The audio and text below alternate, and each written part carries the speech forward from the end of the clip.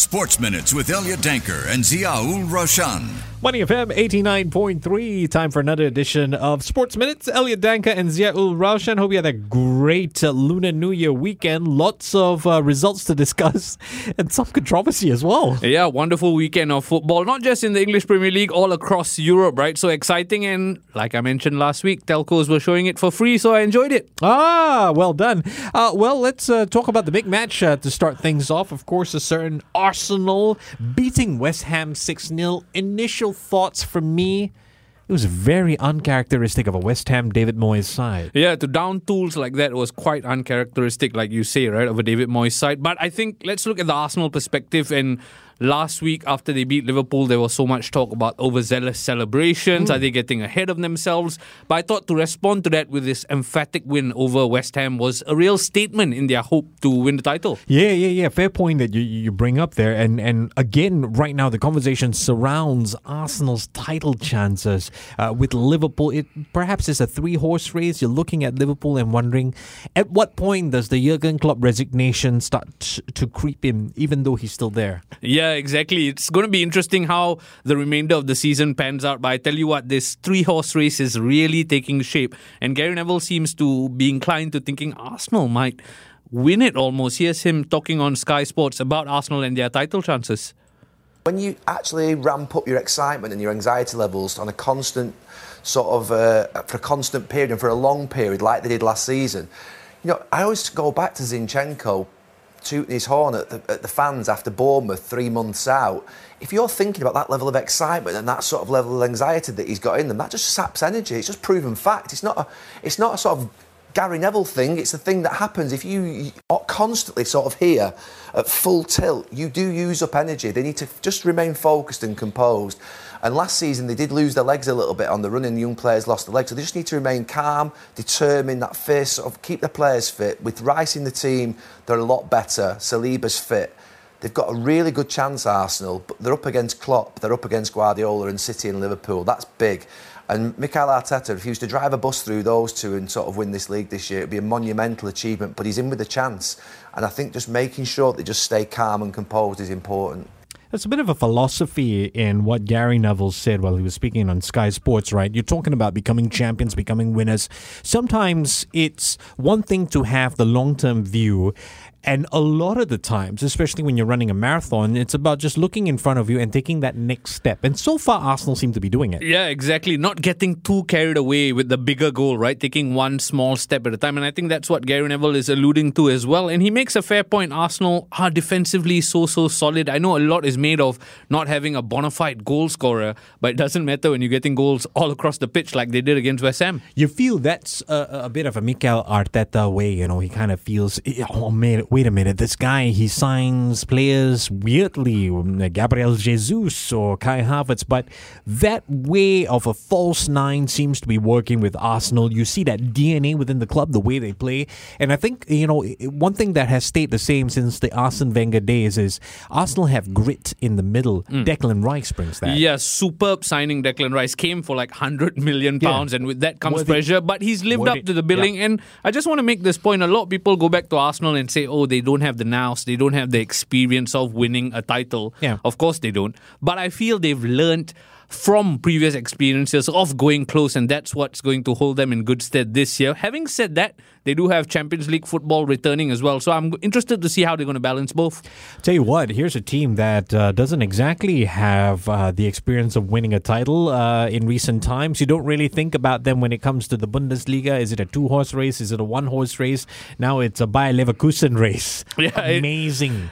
Superb result. The impact Xabi Alonso is having on this Bayer Leverkusen team. You spoke earlier in terms of whether Jurgen Klopp's resignation might have an effect on Liverpool, right? Yeah. With all the rumours surrounding Alonso leaving Leverkusen for Liverpool, I was wondering whether the wheels might come off almost, especially going up against this game against Bayern Munich. Yeah. But boy, did they put in a result, and to beat Bayern 3-0 is huge. Well, I'll tell you what, two people who certainly have nerves of steel is Jerome Frimpong and Grimando, wing backs that take you back to the days of, I don't know if you remember Stephen Carr from Newcastle and Spurs even, that kind of flying wing backs, or back in the day, the way Ashley Cole used to play. Wow, the threat is from the wing backs, my gosh. And it's funny you bring up wing backs because Liverpool's hallmark is all about Andrew Robertson and Trent Alexander-Arnold. Yeah. So again, I think Alonso is already passing this audition with flying colours. Is he the right man for the job? That was the question put to Peter Cech on Sky Sports.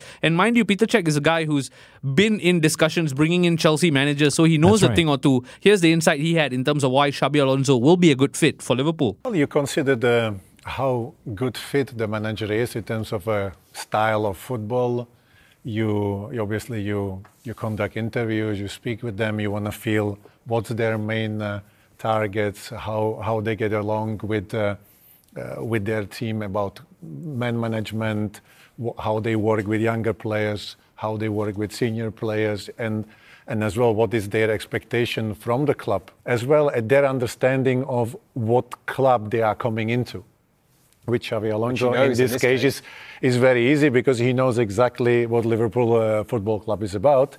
He played there, so he had a lot of success there. So that's very important. But then, how much you know the current team? Then you obviously make a plan to say, well, if I come over, I want to change 16 players. Then you just go, well, as a director of football, you go, okay, there's going to be a problem. But if you know that you are on the same wavelength, then obviously it's going to work. Peter Cech speaking to Sky Sports there. The topic, of course, is Xabi Alonso. Why Xabi Alonso is a perfect fit for Liverpool. Here's a question to you. If Xabi Alonso wins the Bundesliga this year, has he proven enough?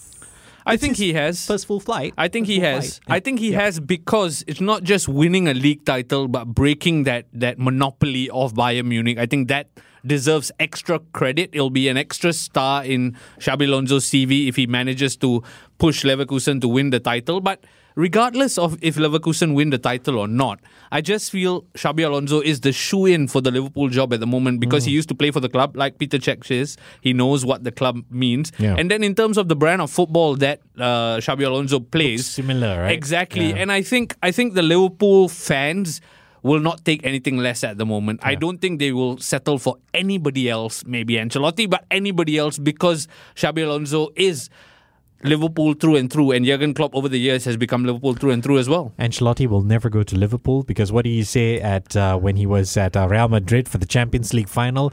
I used to manage Everton, so this is a Merseyside derby to me. But you're right. And Liverpool fans should dream of that, should expect that. It's fair, it's normal. I don't know though. If I'm Xabi Alonso, I'm going, I've won here. Isn't the next challenge to maintain that? Maybe I should stay another season. Just look at Steven Gerrard. But then again, there are obvious differences. And I completely agree with you. I don't think the question should be, is Xabi Alonso the right guy? The question should be, is it too soon for Xabi Alonso? Yeah. And that lies the problem. And we've seen in years gone by, people who've come in to try and replace Arsene Wenger, Sir Alex Ferguson, they are burdened by their predecessors, not by their own doing. Burden, that's the right word. And is that something Xabi Alonso wants to take on? I don't know. But it'll be blockbuster if he does. Speaking of burdens, do you think Thomas Tuchel is got a chip on his shoulder because, he got away with it last season, but he kind of looks like he's in trouble with Bayern Munich. The problem for me, when I look at Thomas Tuchel and Bayern Munich, they don't fit each other. They never did. Yeah, exactly. It almost seems like a marriage of convenience when Tuchel took over that job, purely because he was in the market. He was probably one of the bigger names around, and Bayern Munich liked their big name managers. And you talk about last season, he got so lucky. Dortmund basically handed the title to Bayern Munich. Yeah. And then since then, the Bayern board have backed Tuchel, right? I mean, signing Harry Kane for the money that they did, giving him the tools to go out and achieve success. I think that's why Tuchel is on a very, very short leash at the moment. And worryingly, I think the Bayern board have come out and said, no, Tuchel is safe. But you know what happens when the board is saying the manager is safe, because very quickly they'll move. And Bayern historically have been quite swift in getting rid Yes. of things that are not working. So I'll be surprised if Tuchel sees out the season. Well, I checked. He's not booked any skiing trips, so you know what I'm getting at. But this makes you think that Jose Mourinho is perfect because you look at the past. Otmar Hitzfeld, the way they speak in press conferences, the way they have a commanding presence in the Champions League. Maybe Jose Mourinho is the man, and this puts him back into a winning team, an immediate result. He loves that kind of pressure. Yeah, he certainly does, and that's the problem with someone like Jose Mourinho losing his job, because immediately he becomes a viable option in the transfer market. Pressure is heaped on managers who are already facing the pressure. And Mourinho, if there's one league he hasn't tried yet, that's the Bundesliga. So why not? Could it be, like I said about Tuchel, marriage of convenience? I don't know, but I feel like Tuchel's on his last legs. There will be a change eventually. If it's Mourinho, perhaps, or somebody else, it'll be interesting to see. All right. Speaking of which, big news over the weekend. I've heard quite a few podcasts on this. I've got my thoughts on this. The blue cards, apparently that's on the back now. Yeah. So the blue card, the idea behind the blue card is basically the sin bin, right? Yeah. Like in American football terms. But a blue plus yellow equals to a red.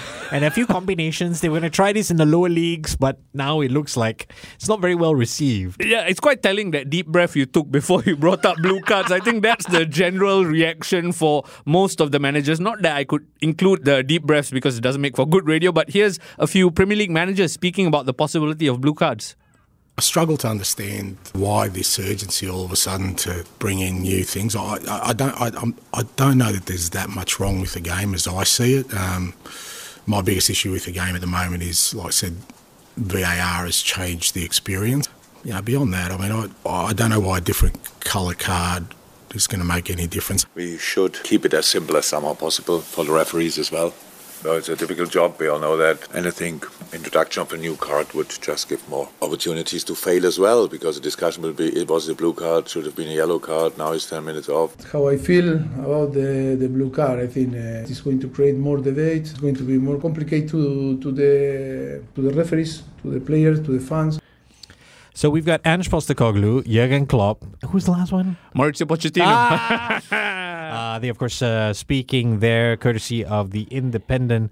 Your thoughts on this sin bin card? I think I'm with all three managers who spoke there. It does add additional layer of confusion for the league, right? I think you shouldn't do things for the sake of doing things. This move, because you touched on making reference to American football almost, right? It seems like a bit like we want to do something new, therefore we're going to implement this. Fantastic that you bring it up, and that's why I love it so much, because one day when I become some kind of a corporate consultant, I will assess a lot of bosses, I think a lot here in Singapore as well, and say, you are a blue card boss because you got so many problems. But wait, let's distract everyone at work by creating a new system. I think you hit the nail on the head. Exactly what they're doing, right? There's so many other things these time could be used for. Instead, they want to implement something new. And it's like American politics, no? Let's not talk about inflation. Exactly. Let's talk about gender neutrality in toilets. Confusing people for no reason. Yeah. And it's unnecessary. And I think the fans have enough trouble grasping VAR and its shortcomings already. There's no need to add blue cards to it. How about send the refs for more training? Perhaps. Send them to deal with, I don't know, like a kind of course where you deal with